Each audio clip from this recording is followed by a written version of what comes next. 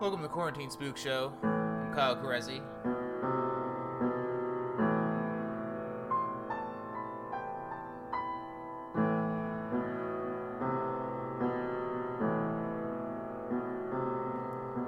It's been a week full of the fallout of a wannabe Nazi coup and an undemocratic insurrection.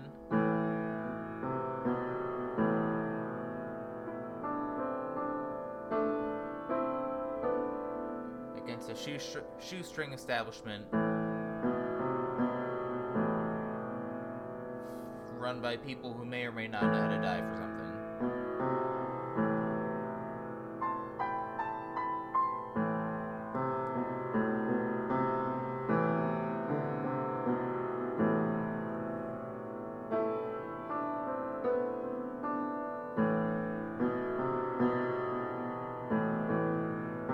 Alright, I'm gonna get right into the spook stories tonight. I'll be doing improvised horror stories. I'll be pulling 3 random titles out of a hat. I've never seen these story titles before. And once I read the titles, I'll make up the stories from there. So now that the spook vortex has been opened, let's begin.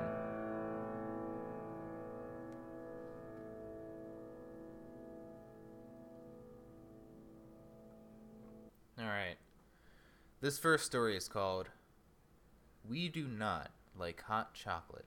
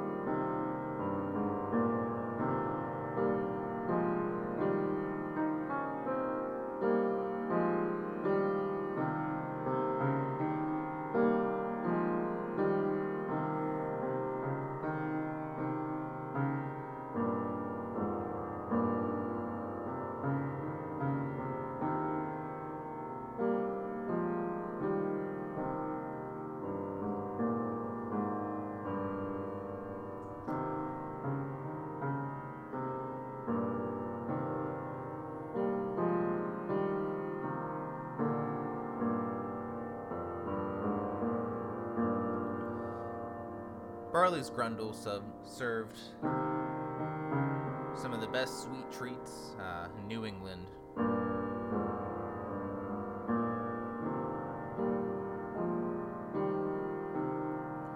You see, Barley's Grundle was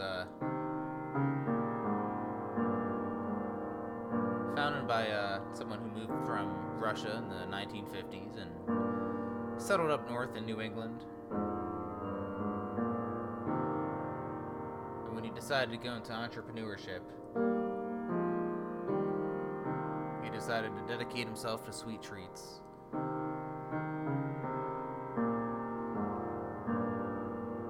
The shop had a few other names while he was running it, but eventually settled on Barley's Grundle, and it's still open today.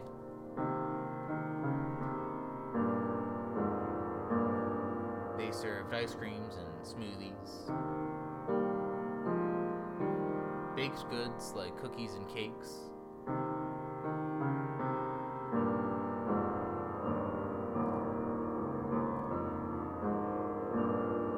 and the treats were so well decorated it gave Willy Wonka a run for his money.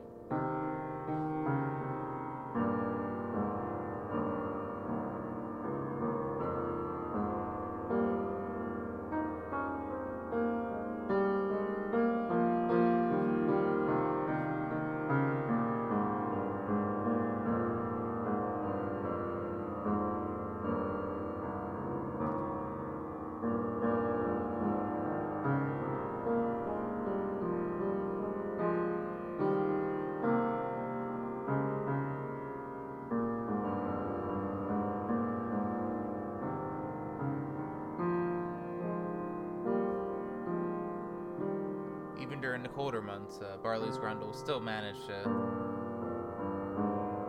get a big clientele in cold treats like smoothies and ice cream. But the primo time to get these treats were during the summer, when all the snow melted and the Green Mountains could really flourish.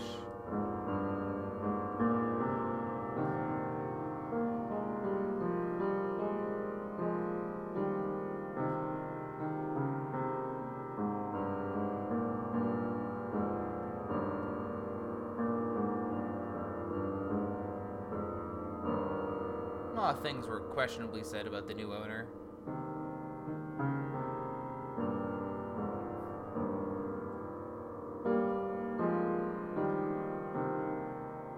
When he first bought the place from the Russian's family, he said it was out of the enthusiasm from Barley's Grundle being present in his childhood.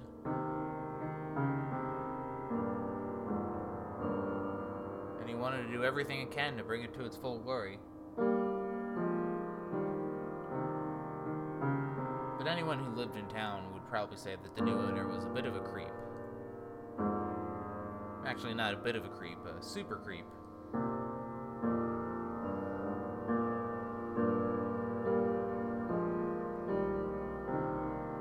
He pretty much thought that his ice cream shop was hot shit. And it was, but not for reasons of his doing. He tried to do that thing where, when there's a regional chain, they open up locations all along the region, in the state or on the countryside that they reside in. But he tried to be cool with Barley's Grundle and just opened one location per big city. He had a location in the original New England location, one in Denver, one in New Orleans, one in Portland, Oregon, one in Portland, Maine, and one in New York City.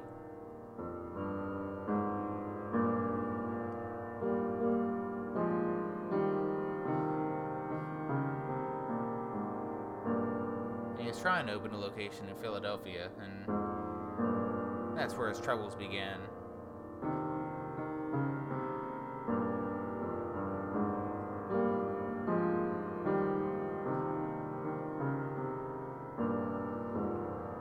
There were plenty of people in the city of, the yuppie variety, but a lot of people saw through the gimmick. They heard about the ice cream and the smoothies and the treats.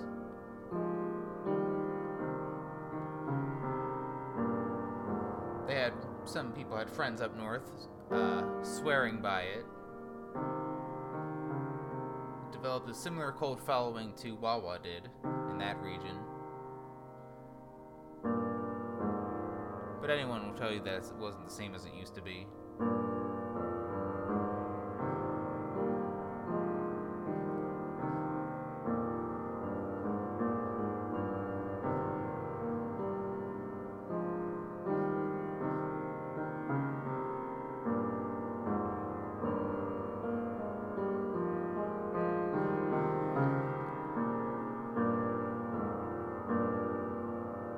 When they first hired people, they didn't have a lot of experience in delicious smoothies and ice cream treats. They just tried to hire people that they thought they were cool, People who had degrees at liberal art colleges, who majored in photography or videography, spent a couple months in Western Europe or something like that.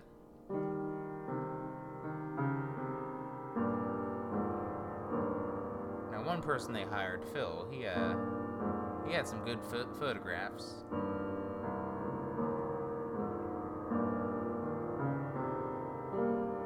He was just like, yeah, man, I'm just trying to, capture the everyday or whatever.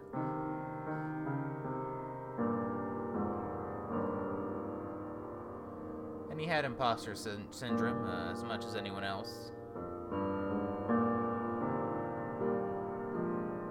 But he maintained his cool facade long enough to get hired at the ice cream parlor.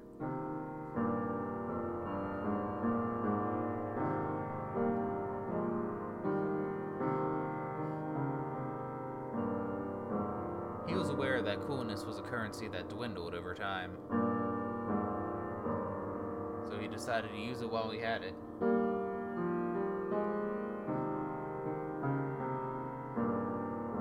He remembered having this conversation with another co-worker.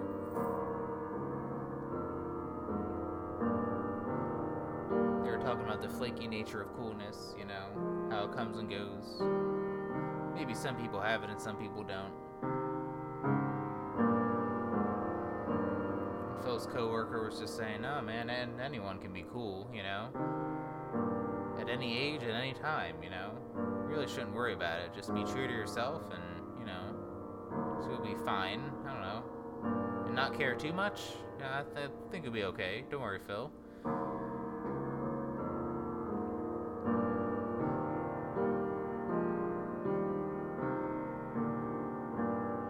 Now, whenever there were no managers at the parlor, Phil liked to take his camera and take pictures around. Eventually the owner liked it and asked if he'd use it for promotional purposes. And then when he used them, he didn't even pay Phil because he thought, well, you know, you took the pictures on company time, therefore they're my pictures. And Phil was just like, oh, that's really fucked up. And then he stopped giving pictures to the owner. But he took the pictures anyway. Took pictures of customers, of the products, the streets nearby and whatnot.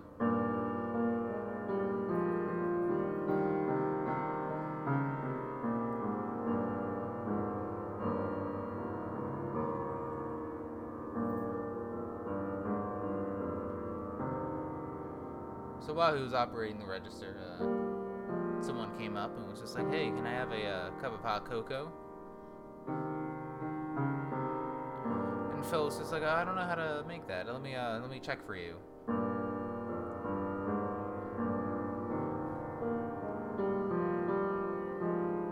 So he went to the manager and he was just like, "Hey, do we have any hot cocoa here?" And the manager looked at him in a very grim manner and said, "No, we do not like hot chocolate. Not here."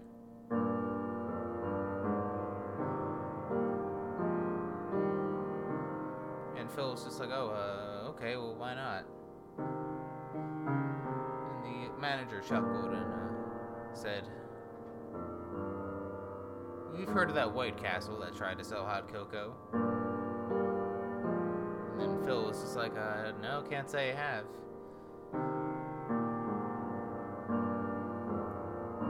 And the manager said, "Well, a lot of people died. That's all you have to know."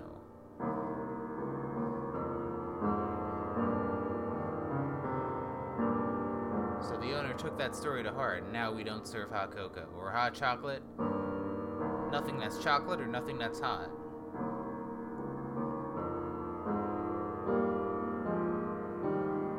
And then Phil was just like, "Well, we serve a hot chocolate syrup drizzle on some of our ice creams." And then the manager said, "That's different. That is hot chocolate drizzle on ice cream. Totally different than hot chocolate." And then Phil was just like, "Well, that's technically hot chocolate, you know."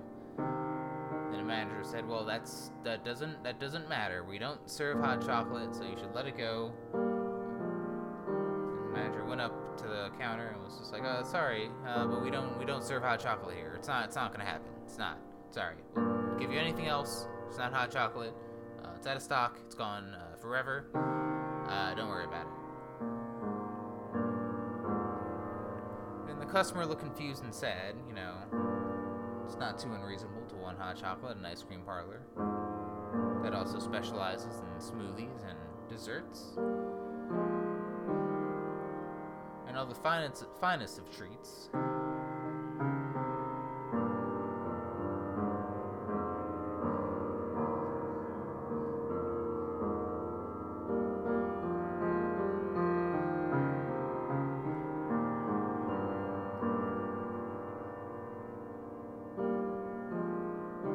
So eventually, not too long after, the manager took his break, his lunch, eating some random burger somewhere nearby or whatever, instead of going to one of the plethora of hoagie and sandwich places.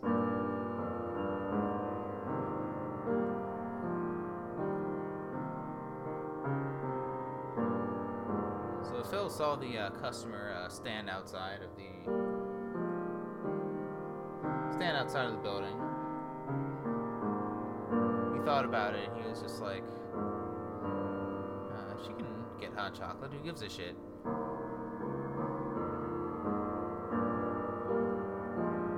And then Phil poked his head out, and he was just like, hey, do you still want that hot chocolate? And then the customer was just like, yeah, I do.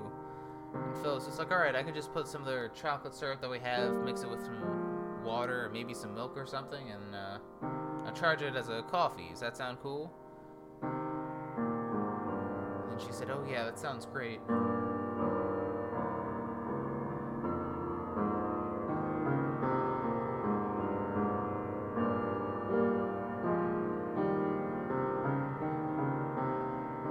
So Phil whipped it up, charged it as a coffee, and then handed her the drink, and then she went on her way.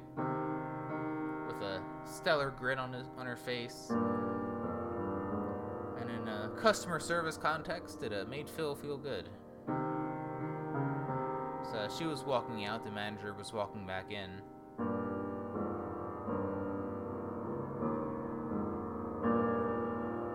And the manager said, oh, did she want something else? And Phil was just like, nah, I just gave her some hot chocolate, charged as coffee. It was no big deal.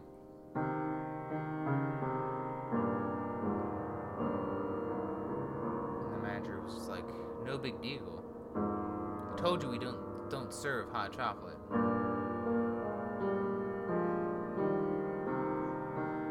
And Phil was just like, no, I still got some left. Try some. The manager looked hesitant. He was tempted to drink the hot cocoa, but all of his culty instincts told him not to. But a sense of individualism and a need for good tastes and worthwhile lived experiences beckoned him to have a sip of the hot cocoa. So he had a sip, let it sit on his tongue, and he looked at Phil and said, that was really good, but we still don't serve hot cocoa. And Phil was just like, okay. He said it in a way all trying to be cool, just like, alright, if you don't want this coolness, then I guess I'll take this coolness somewhere else.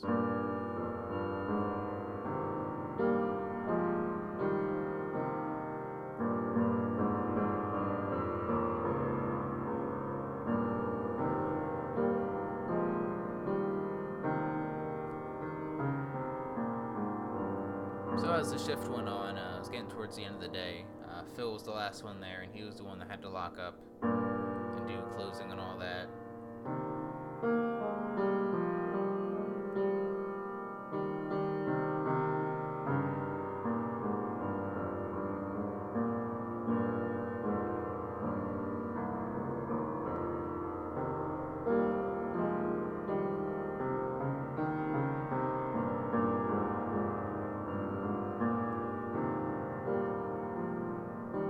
Taking pictures of closing hours. He had some time to kill.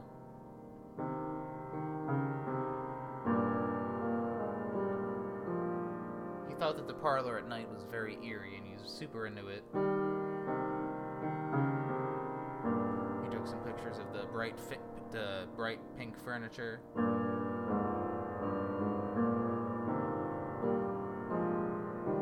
Took a picture of a tea kettle.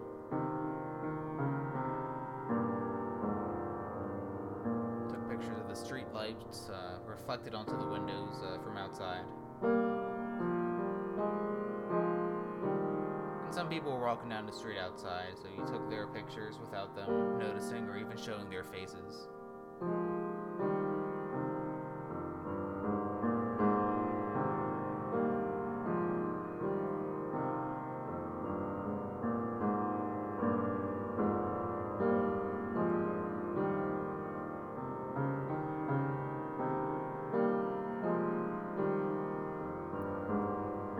So as he was watching pedestrians outside, one of them stopped across the street and was just staring at the ice cream parlor.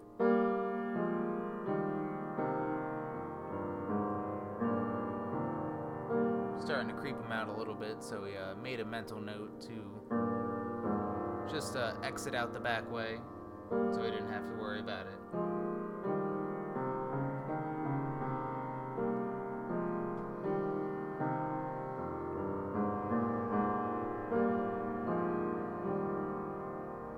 So almost finished with his closing duties. The figure still stood there, staring.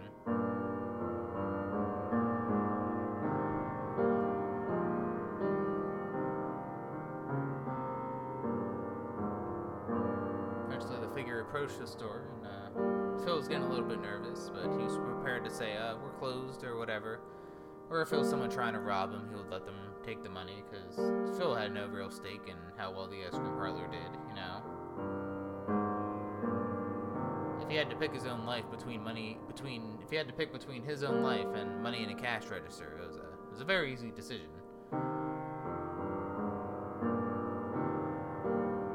Not even his own life, just getting roughed up or something, you know.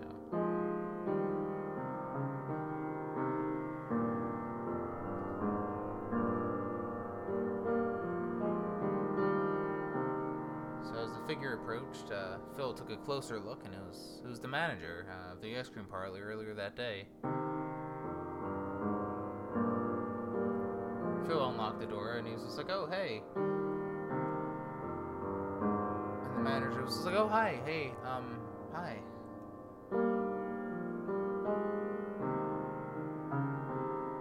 Phil was kind of confused. He was like, did you have to pick up something? Did you need something?"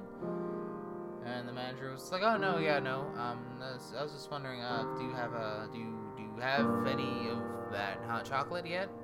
And Phil was just like, What do you mean yet?" And the manager said, "Oh, the hot chocolate. I had some earlier, but I didn't have like a full cup. I was wondering if you had any more, or if you could make some before you closed for the evening." His voice fluctuated between a descent into madness and also trying to seize the autonomy of a service food manager's authoritative tone that ultimately didn't really mean anything.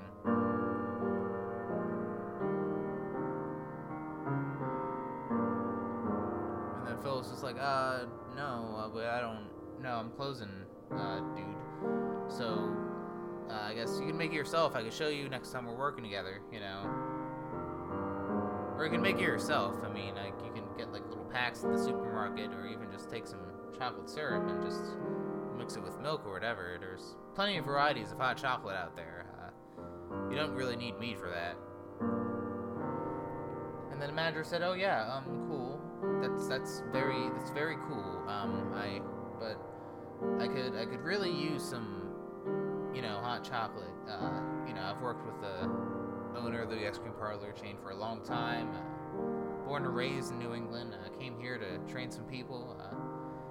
You know, I've worked there like my whole adult life. I haven't really done much else, you know, so I'm really devoted to the company and all that, and the manifesting destiny and all that, and, you know, I don't often make, more individualistic decisions or risks or anything like that, so I think it'd be really, if I could have some more of that hot chocolate, because it's like a representation of just like my individuality and my free choice, and I could just really just use just like the sweet hot drink, the comfort of it, you know, going into like my throat and heart and stomach, like the euphoria of just like drinking something hot is nothing else like it, you know. The shit coffee I drink doesn't cut it anymore. I need something sweet and the way you made it was just like you gave a shit. Like there was love in that drink, and I could really fucking use some more of that, man.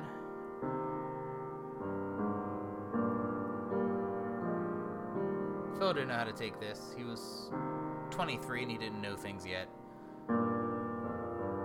So he was just like, okay, man, well, I'll tell you what, I'll show you how to make it next time we work together. You can make it all you want, you know. It's kind of hard not to drink a lot of drinks behind the counter anyway when working here. And the manager went into manager mood. He's just like, you've been drinking drinks here? And then Phil was just like, yeah, sometimes, you know, it happens. And the manager was just like, do less of that, and I'll see you next time you work. Tomorrow? And Phil was just like, no, the next day on Tuesday. And the manager was like, okay, Tuesday then. See you then.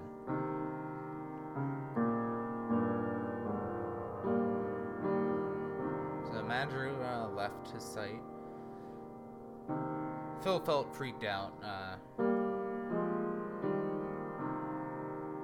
After that, he had a wave of aspirations of all the jobs he wanted to apply for through his photography and whatnot.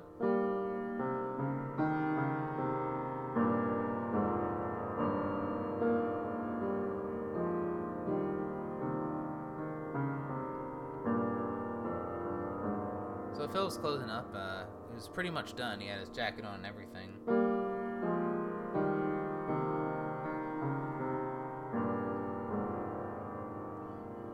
Suddenly heard a slam against the screen window. And Phil was just like, what the fuck was that? And then he saw the ice cream parlor manager with his weird little tie, with his palm against the glass and his other hand pointing at his mouth wide open, going, ah! Gesturing that he wanted more hot chocolate. Now, by Phil's accurate view, the manager was becoming manic and insane. Phil didn't know how to react to this. It was enough to quit on the spot, at least, but in the meantime, he just went out the back way and just kept walking.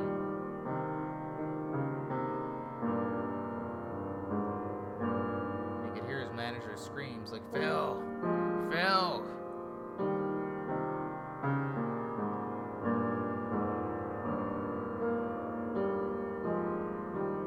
Saw the manager behind him and he was just like, I need it!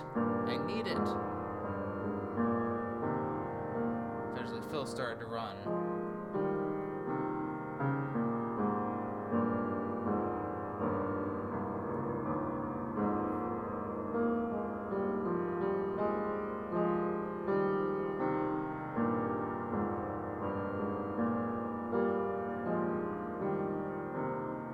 Started to chase him down the street.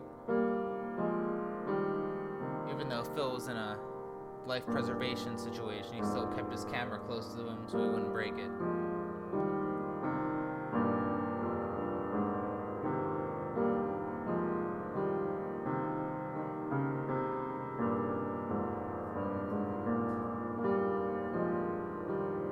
He ran into the secluded subway terminal for Jefferson Station. The manager still hot on his tail. He ran through those long, winding halls.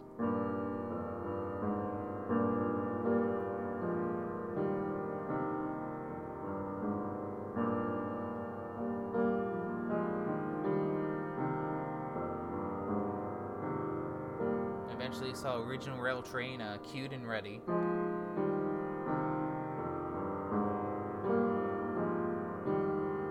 About to leave in like a minute. So eventually Phil ran on the train. The manager still on his tail.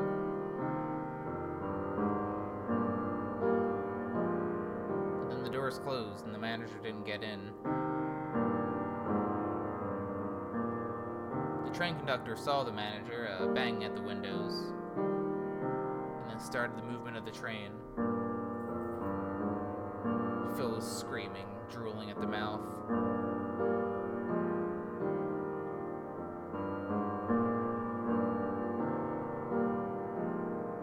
Slamming at the window, crying his name, Phil, Phil.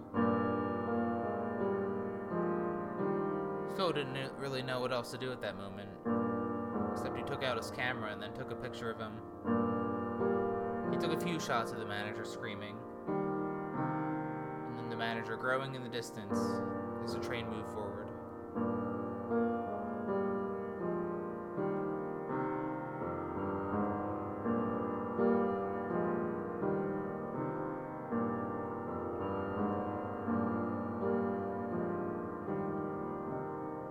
About 2 days later, Phil read online that his manager died from drinking raw sewage, rambling about wanting hot chocolate or the perfect cup of cocoa or something along those lines.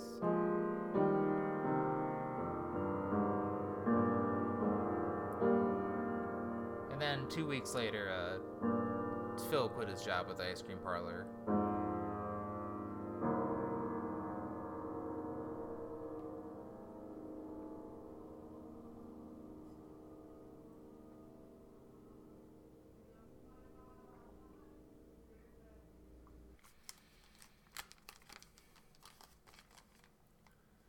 Okay, this next story is called Pants.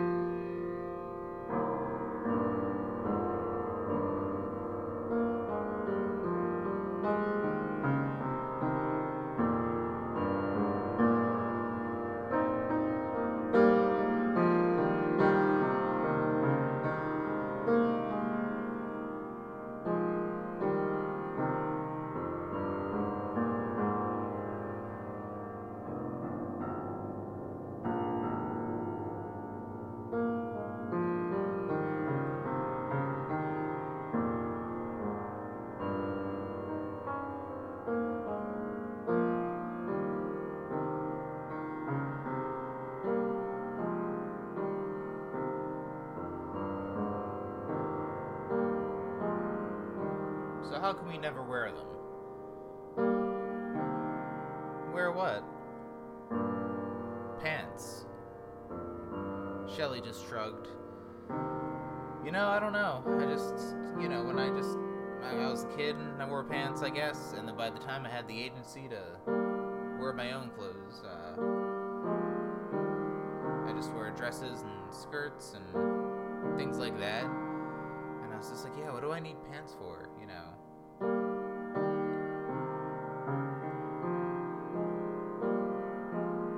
I wear leggings, though. That's pretty cool. That's like pants, right?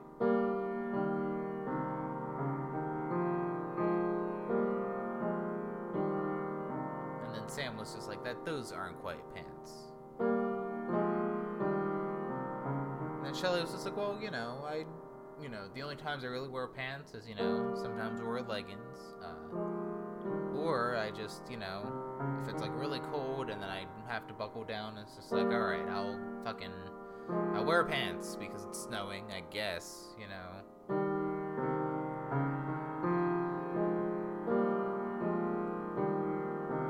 Sam nodded and said, yeah, I used to know a guy who would, always wear cargo shorts, the same pair of cargo shorts every day of the year, even when it snowed. And then Shelly was just like, oh, that guy. And then Sam was just like, yeah, everyone has known a guy like that. And then Shelly was just like, yeah, but, I'd like to think, I don't know, my fashion inclinations have a bit more integrity, maybe? I don't know, it sounds the same to me. I just don't really like wearing pants, and I wear them as little as possible, And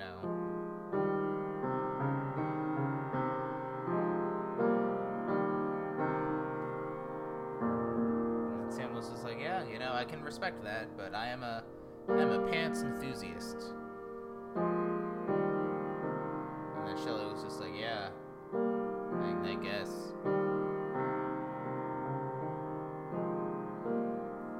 Sam was just like, well, do you think you'd change your mind if you ever found pants that really, struck you, And then Shelly was just like, yeah, I think so. I mean, that really depends if I can find pants that strike me, and I've never found pants that struck me. I've worn jeans, corduroys, sweatpants. And then Sam was just like, so what, 3 pairs of pants? And Shelly was just like, no, shut up. I don't know what all the pant styles are, I don't wear them. So how would I know?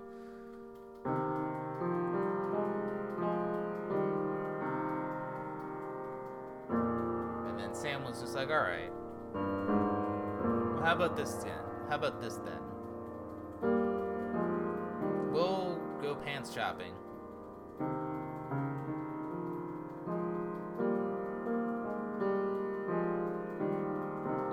If you see a pair of pants you like, I'll get them for you. How about that? And then Shelly was just like, okay, I mean, shit, if you want to.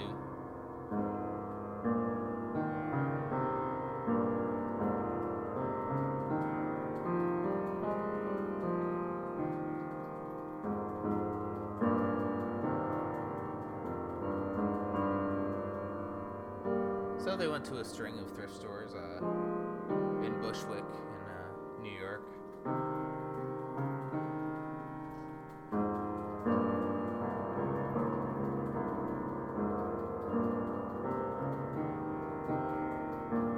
They perused some pants and also some jackets as well.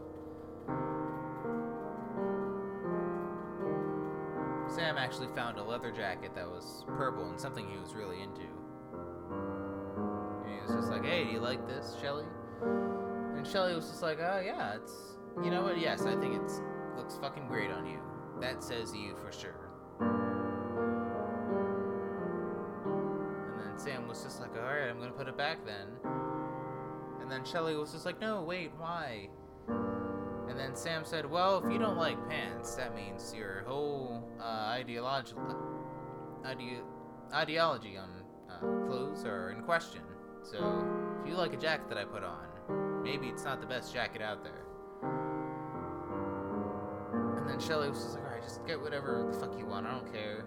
Get the jacket, don't get it. I think it's cool. If you think it's cool, that's what really counts, so you should get it if you think it's cool, I don't know.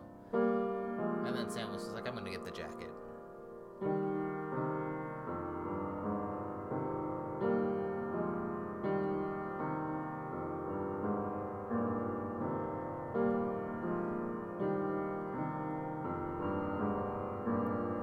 At that thrift store, Sam was wearing the purple jacket, feeling really badass and cool about it.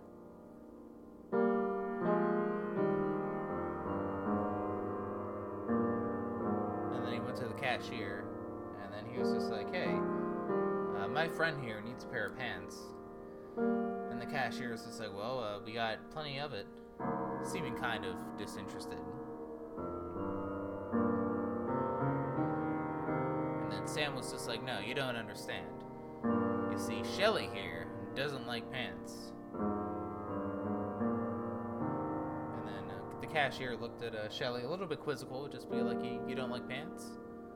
And then Shelly was just like, no, not really.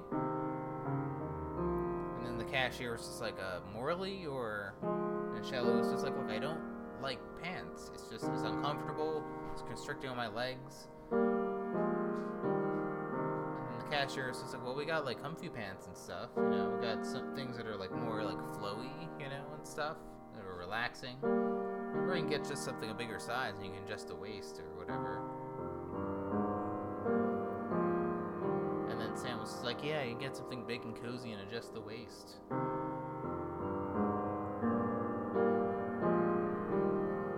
Shelly was just like, well, I just don't like pants. I don't know. Find me a pair of pants that I like, and maybe I will reconsider my stance on pants. The cashier took it as a challenge.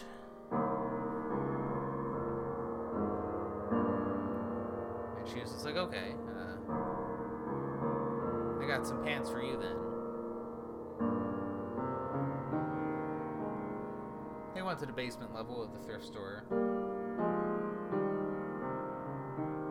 It had just a wide collection of clothes, as the first floor did.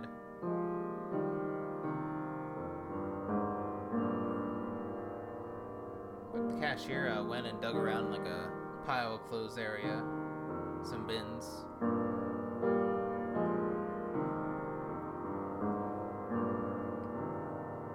She looked back at Shelly and then went through the clothes. Looked back at Shelly again and then went through the clothes again. And then she pulled out a pair of pants.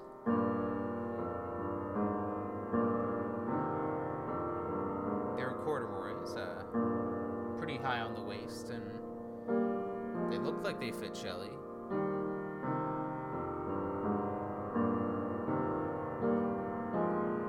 And the cashier was just like, try on these pants. And Shelly was just like, yeah, alright, I'll try them on.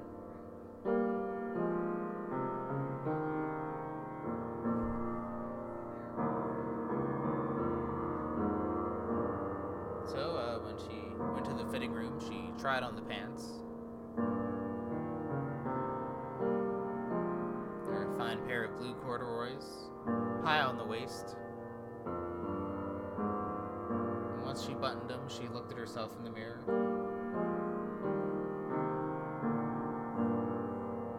They conformed to her body, but were still a little bit loose, while complementing the muscles in her legs and ass.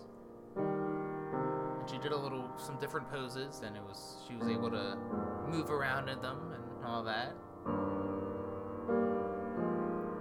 And then she was just like, oh, fuck.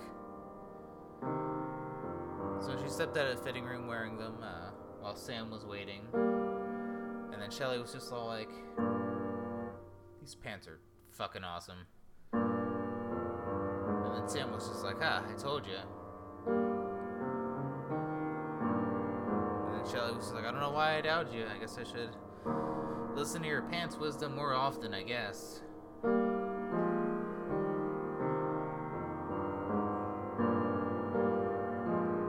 So they rang up Sam bought her the pants as a gift, and a sincere I told you so.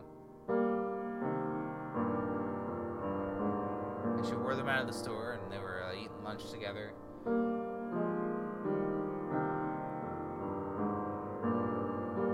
Getting some burgers from a bodega.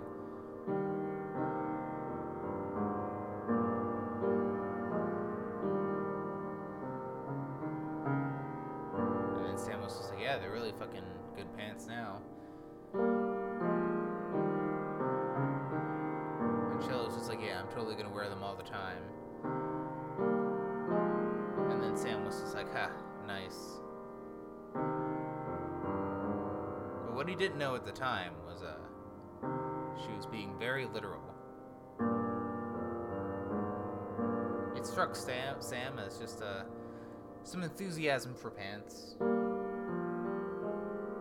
Every time she'd see Shelly, he'd be all like, oh, hey, still got those pants on. And she's just like, yeah, I'm really fucking rocking them. Hung out a few more times. And it struck Sam as coincidence, being all like, oh, yeah, I feel like every time I hang out, I keep seeing you in those pants. And then Shelly was just like, oh, yeah, well, they're good pants.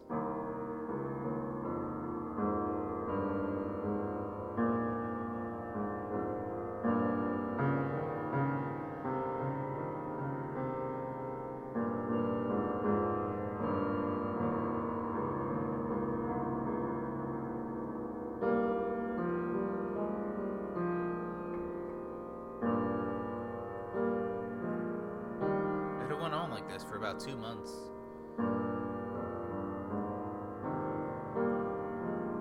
Sam was starting to make jokes about it, just being like, hey, do you ever watch those things? And then Shelly was just like, oh yeah, you know, sometimes.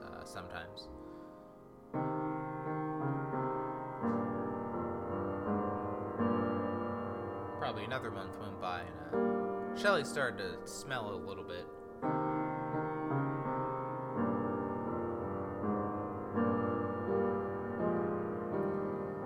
Sam was just like, Shelly, maybe you should try, we can do some more pants shopping if you want. He's trying to be sincere about it, not trying to address the elephant in the room. And then Shelly was just like, we could get more pants, but I already have a pair of pants. And then Sam was just like, well, Shelly, everyone has more than one pair of pants, you know. It's not like everyone has, people aren't like cartoon characters where it's like, these are the pants that I wear every day, you know. You can get more pants. I'll buy you more pants if you fucking wear something else besides those pants. Shelly, being offended, be like, well, I like these pants. I almost never take them off. Except when I bathe once a week, but otherwise I just, you know, I keep the pants on.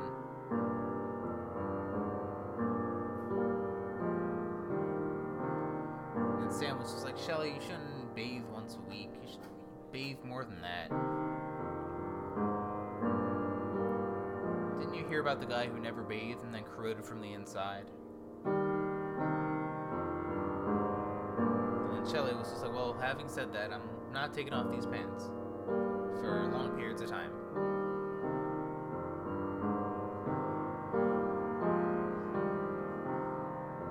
Eventually, Sam started to see Shelly less and less.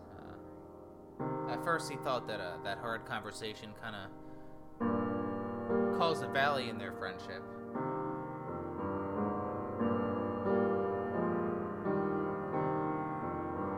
But he was wondering if the pants were affecting her mind in some way.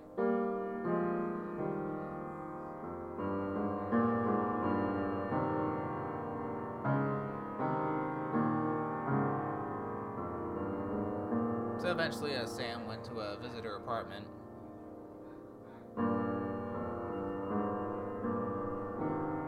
He knocked on the door, but then he saw it was unlocked, so he just said, hey, Shelly!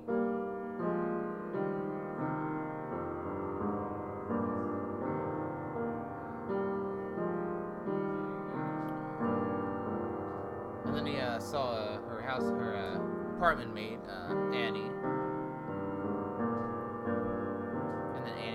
You gotta tell your friend to fucking bathe and take off those smelly, dank pants. And then Sam was just like, I know. And then Annie was just like, I thought she didn't even like pants. And then Sam was just like, yeah, well, I got her some pants because I wanted to, like, expand her mind with pants, you know? And then Annie was just like, well, how's that going? And Sam was just like, great, it's going swimmingly, thanks.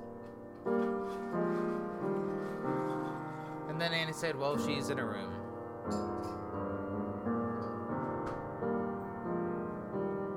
And then Sam knocked on her door. Annie was behind him.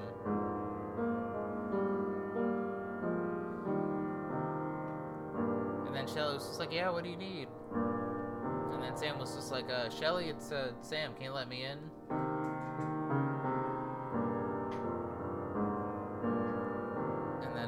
Shelly said, no, I don't think it's a good time right now. then Annie knocked on the door and was just like, Shelly, let us in. Come on.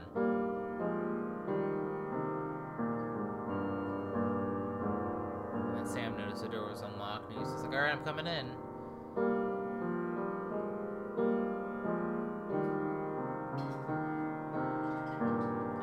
So they both walked in, and they saw Shelly lie on her bed. She was wearing an immaculately clean Tweety Bird shirt and the pants.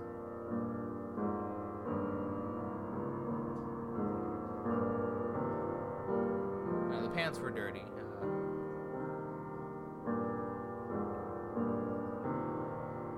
The ocean blue that they started out as they were faded and becoming browner. The corduroy lines were being treaded, and there are already some holes happening in the pants. And they smelled like they weren't washed in months.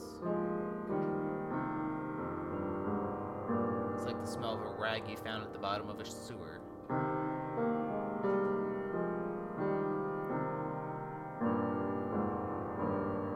And then Shelly was just like, oh, hey guys, what's up? And then Sam was just like, Shelly, you're really taking this pants thing way too far. And then Shelly was just like, I like these pants. You know, this whole time I was just like, fuck pants, I am anti-pants. But then Sam, you turned me around to the ways of pants, and now there's no going back. And then Sam reiterated, but Shelly, there are other pairs of pants you can wear, you know, you don't have to wear the same fucking pair all the time, you know, you can switch it up.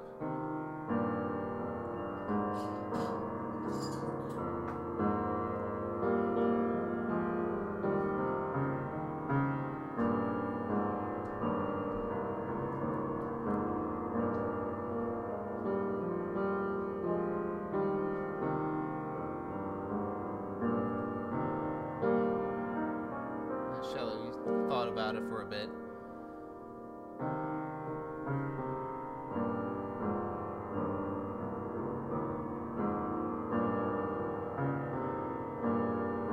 But she was like, dude, you don't understand. I am one with the pants. I am these pants and these pants are me, and that's all there fucking is to it.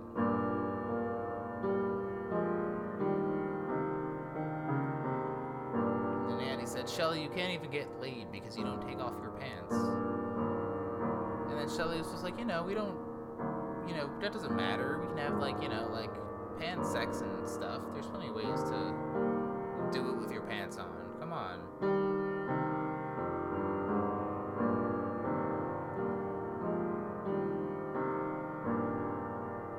And then Shelly was just like, you know, Sam, you should just leave, okay? Because if you're not with me or against me, and just leave me and my pants alone. Then Sam was like, fuck it, fine, alright.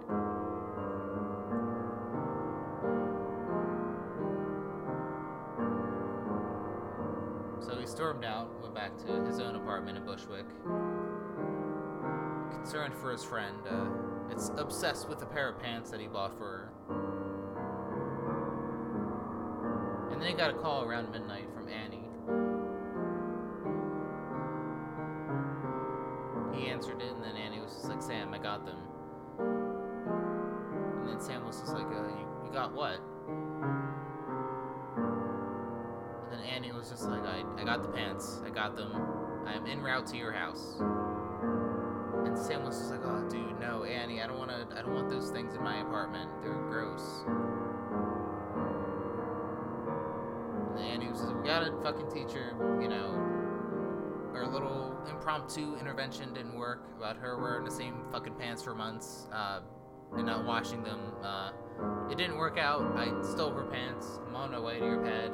We can talk about, like, a new plan of how to get Shelly's shit together or whatever.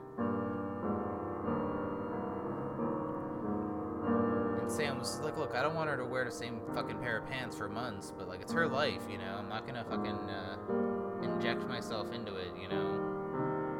I'm not gonna try to control someone else's life. If they wanna fucking ruin it, that's on them. I don't know what to tell you on it. Then Annie was silent on the phone.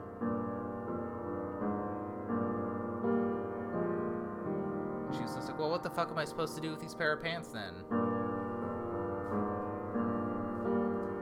And Sam was like, I don't know, take them to the dry cleaner, do the premium industrial wash, you know, and then give them back to Shelly if she still wants to wear them. Like, they're cool pants, even when they're all torn and shredded and old. She just has to fucking wash them and wear other pairs of pants.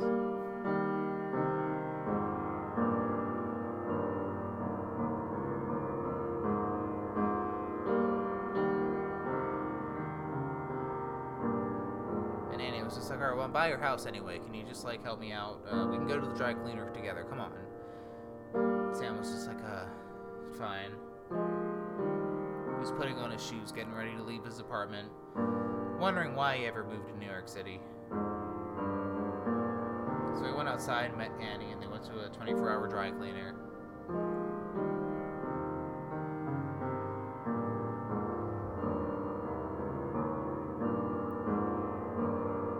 And they had some washing machines there, and they were just giving it a cycle. They were waiting for an hour.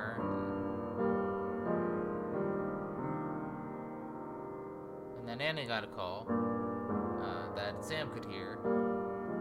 And on the other line it was Shelly. And she was just like, where are they?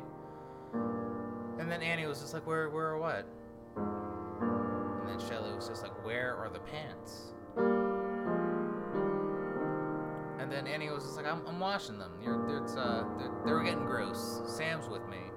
And then Shelly was just like, Sam's with you? And then Sam was just like, this wasn't my idea, you know, but you do need to wash your pants every once in a while, you know.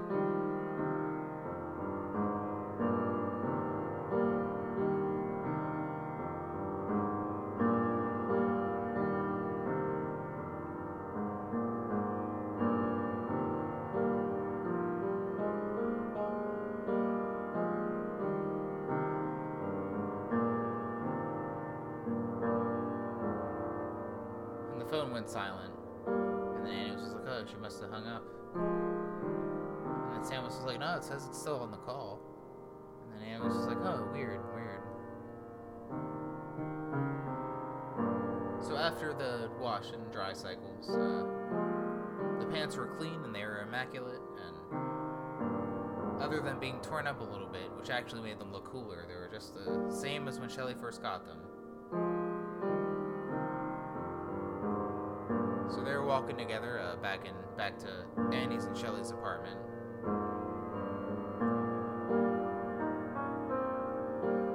And then Annie was just like, maybe we should put like a little bow in it or something, you know, something nice. You know, it's kind of fucked up that I stole it anyway.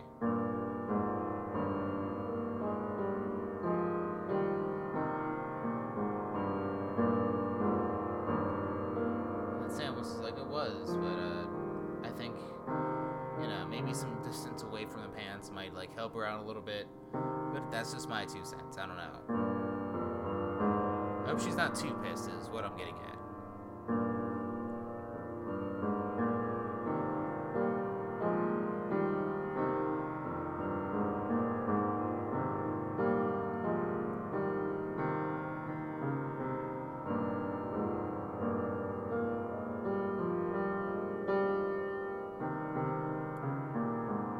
So when Annie opened the door, Shelly appeared wearing sweatpants and then sprinted toward Annie and plunged a knife into her. And then Sam was just like, oh, fuck. And then Annie fell to the ground. And then Shelly was just like, give me the pants, Sam, give me the pants. And then Sam was just like, oh, hey, Jesus Christ, here. So he tosses her the pants. And he runs down the hall and down the stairs. Shelly chases him for a bit, then gives up. Some neighbors call the cops after hearing the screams, and squad cars come and they arrest Shelly for attempted murder. Luckily, Annie survived. And then Shelly was sentenced to prison. And then while in prison, she died of pneumonia 2 years later.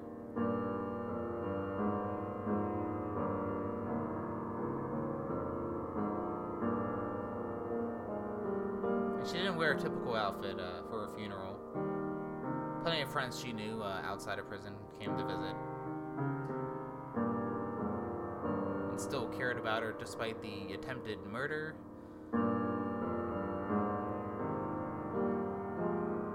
But going through her diary entries, Shelley made it very clear that she always wanted to be buried in those blue corduroy pants. And at that funeral that Sam attended, not quite to mourn her loss, but to mourn the person that she used to be before her madness, before her pants obsession. So when he approached the casket to say goodbye to Shelley, she was wearing the pants.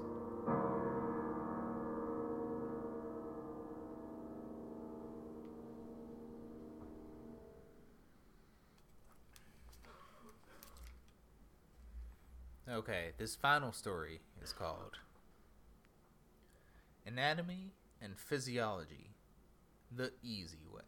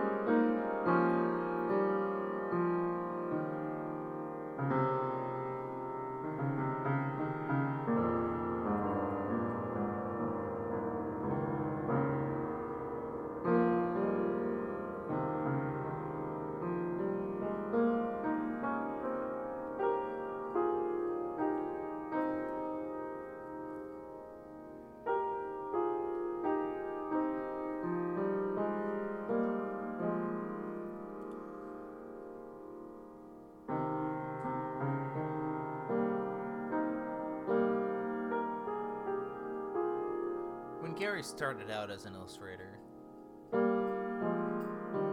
he wanted to do something really insane and zany, you know.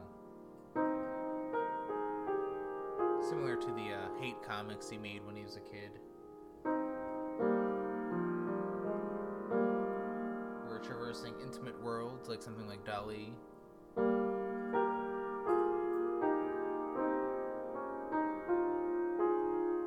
Restructure the art of seeing, like Egon Schiele or something like that.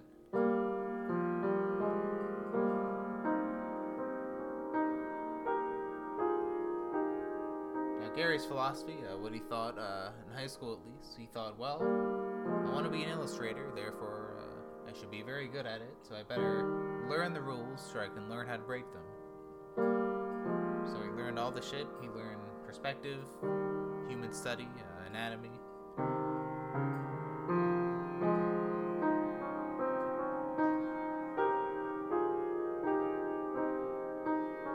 He can draw things in a way that were refined and very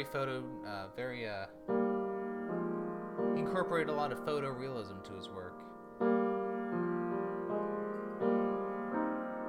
He went to Pratt and learned more things there. He did receive accolades for his precise illustrations with a photogenic eye, but his work lacked the signification of the comics and cartoons he enjoyed as a kid. To bend the whim of an illustration, to show his heart or sensibility. Somewhere down the road, he lost the ability to do that and could only draw what he could see.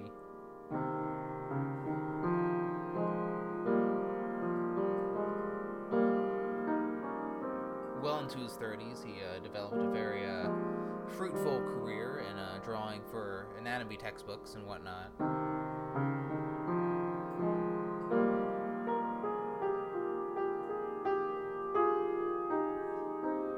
Did some landscape paintings and portraits and whatnot.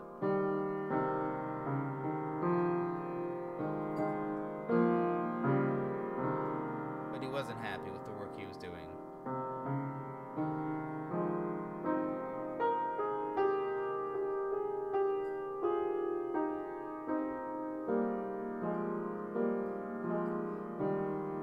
It took much discipline and years of focus and refinement to get to the level of precise illustration that he was at. But to him, he saw it as the easy way.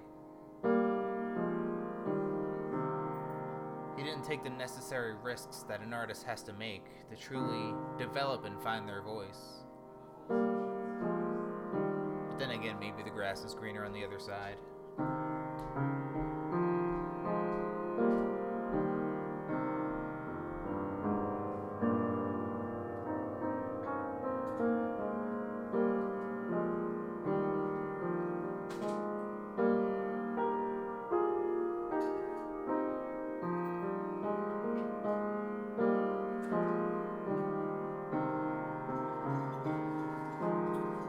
No one quite knew how he died.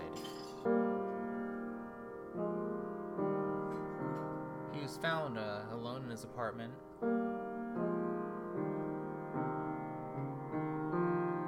Blood covering the carpet. He was a bachelor, wasn't too close with his family.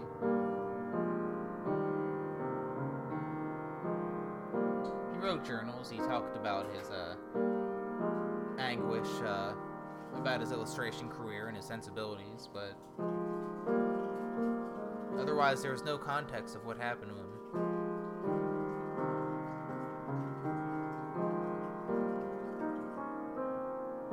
He did live in a small house in Arizona. It was a suburb, but there were plenty of large expanses around him, and the killer could have come from anywhere.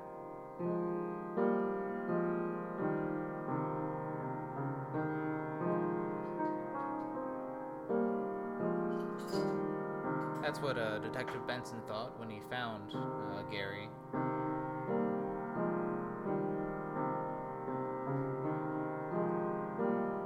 He didn't know what to make of it. Even he was questioning his own career choice. He thought he did meaningful work, working as a homicide detective. But having any association with law enforcement made him sick.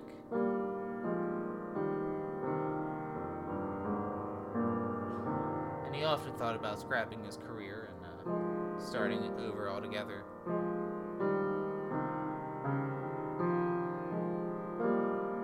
But until then, he was determined to solve this case of what happened to Gary.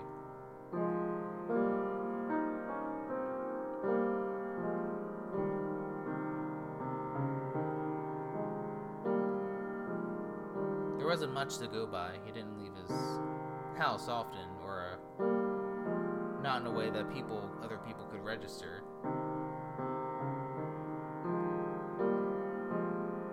He would go shopping for food.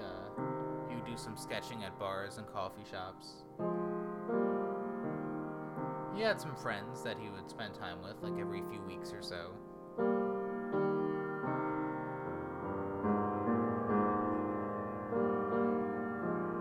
A lot of his work was remote, so it's not like someone could track what time he left or what time he went to work. He would just do illustrations and send them in. Some digital, some hand-drawn, depending on what the job entailed, and depending on what he could get away with.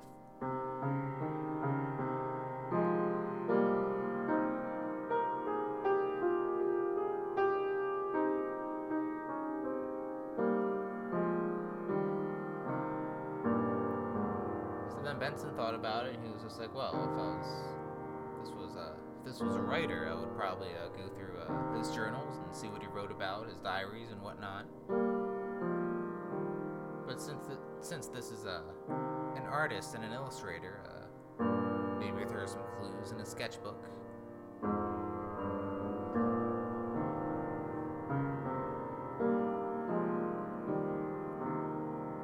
So Benson spent a night at the office going through his sketchbooks. Like many laymen, he marveled at the illustrative precision that Gary executed.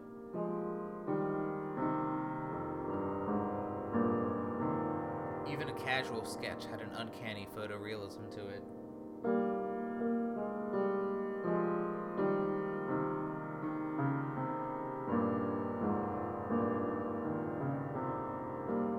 To witness years of a cultivation of a skill to such a refinement was impressive in any craft, and Benson certainly appreciated it.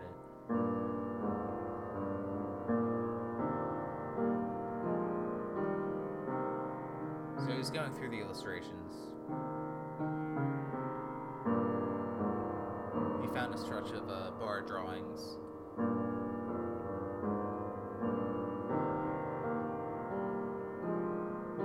Where Benson was sitting alone at a bar, captured the faces of people and their dispositions. Their awkward movements midway walking or carrying something or stumbling.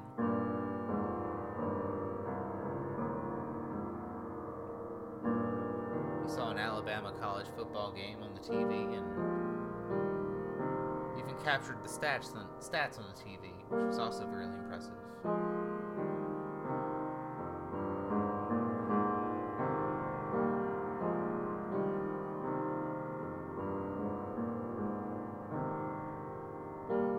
Saw a second sketch at the same bar.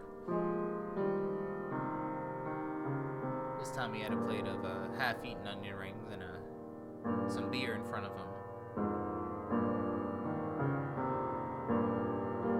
And he was talking to a friend, or it would seem like a friend based on the look of the person's face. It seemed jovial and seemed to look at Gary with enthusiasm, as Benson could see the drawing through Gary's eye.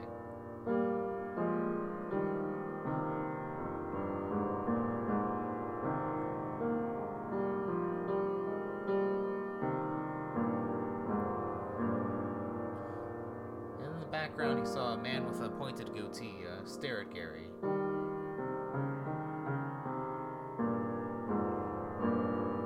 Benson didn't know what to make of it, and he thought nothing of it at first. He flipped through the sketchbook some more bar drawings of that same night. And every couple illustrations, he'd see that same guy with the pointed goatee stare at Gary.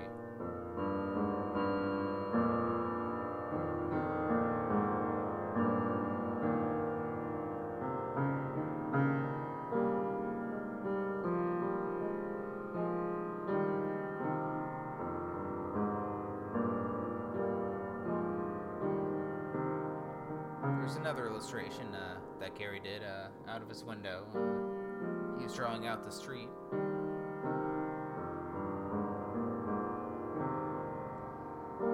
were only two pedestrians. One was a woman walking her small terrier dog. And the other was the guy with the pointed goatee, still staring at Gary.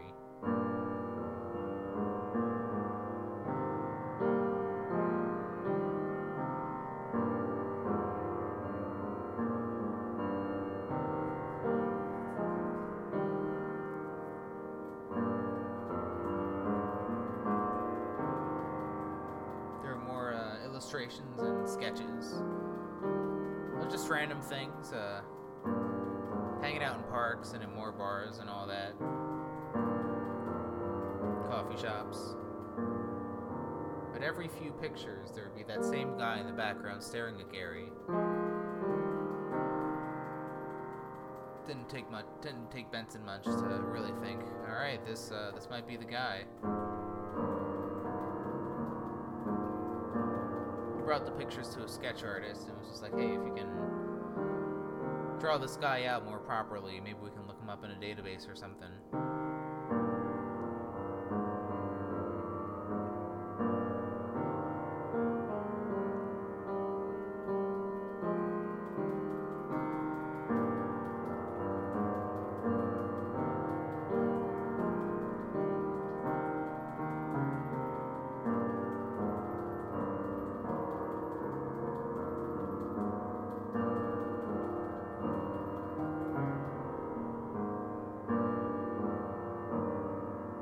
2 weeks went by, and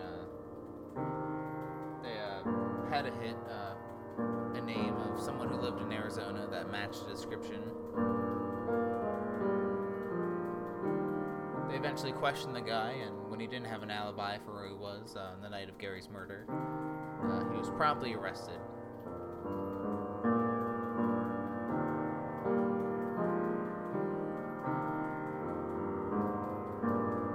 And he was saying he didn't do it, but it didn't really sound too convincing. And people realized he just wasn't when he wasn't convincing anyone, he just would sit around quiet, stare at people, not do much besides that.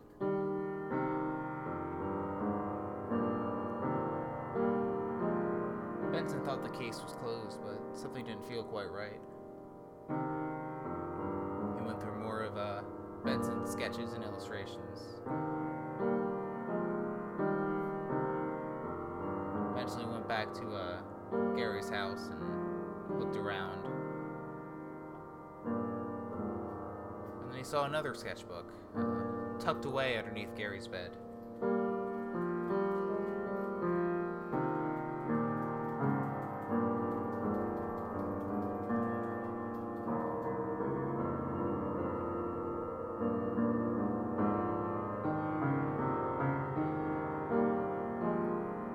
Eventually he was sitting on Gary's bed and opened it and flipped through it. The first page was of the man who was staring in all those backgrounds of the illustrations and sketches. It looked like a portrait, and it seemed like he was staring at seemed like he was staring at Benson directly.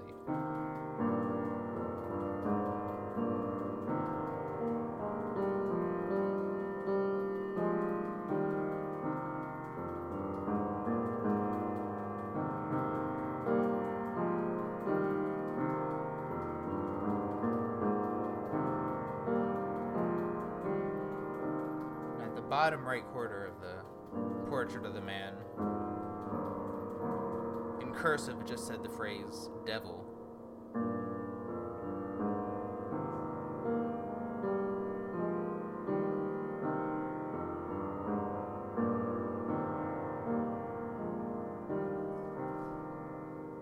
Gary went through the sketchbook some more, and then the picture seemed unrecognizable to the photorealism that Gary often went for. They were psychedelic and zany.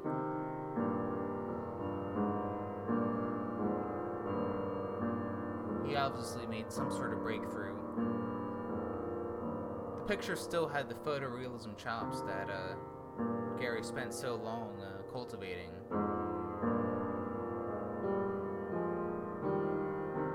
But something unlocked in his brain, so his pictures seemed more psychedelic, more cosmic, and some where he drew people, but they were off in their form to capture their emotions more than you would than a photorealist picture. Benson looked through these pictures, and it looked like an artist reborn.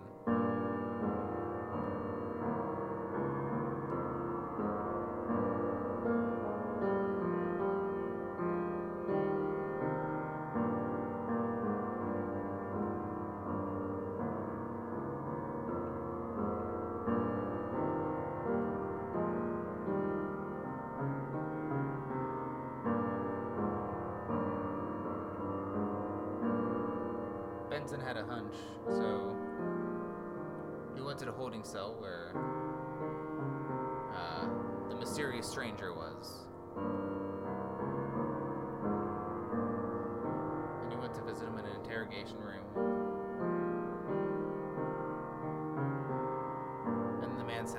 nothing else to say.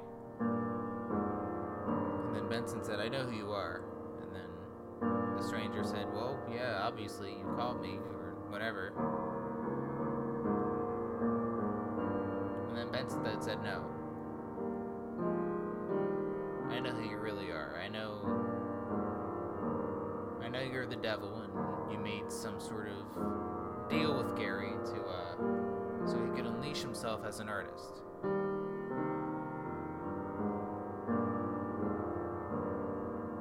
The expression of the mysterious stranger changed. And then he looked at Benson dead in the eye, and then he shrugged and said, "And?"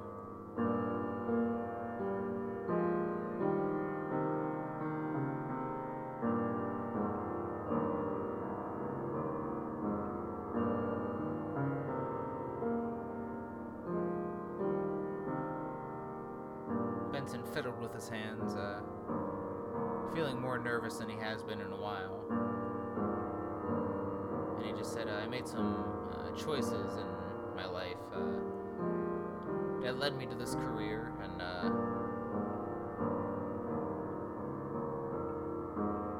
there's an early stretch of it that I'm not proud of, that I'm not keen on." And then the devil nodded and said, "The shootings." And then Benson said, "Yeah, well, we don't have to get into that now, but I want to undo it.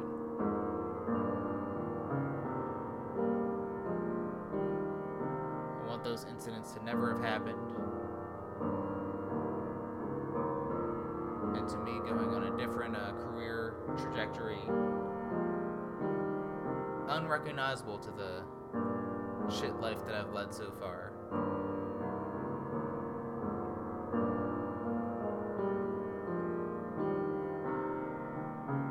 The devil shrugged, and he was just like, "Well, is that it?" Benson nodded, and he said, yeah, I think so."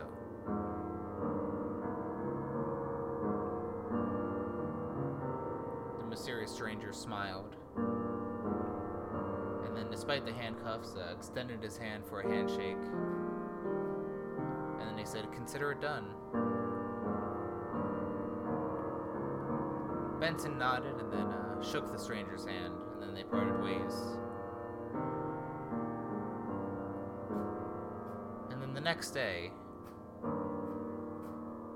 both the stranger and culprit and Benson disappeared without a trace, and no one remembered them.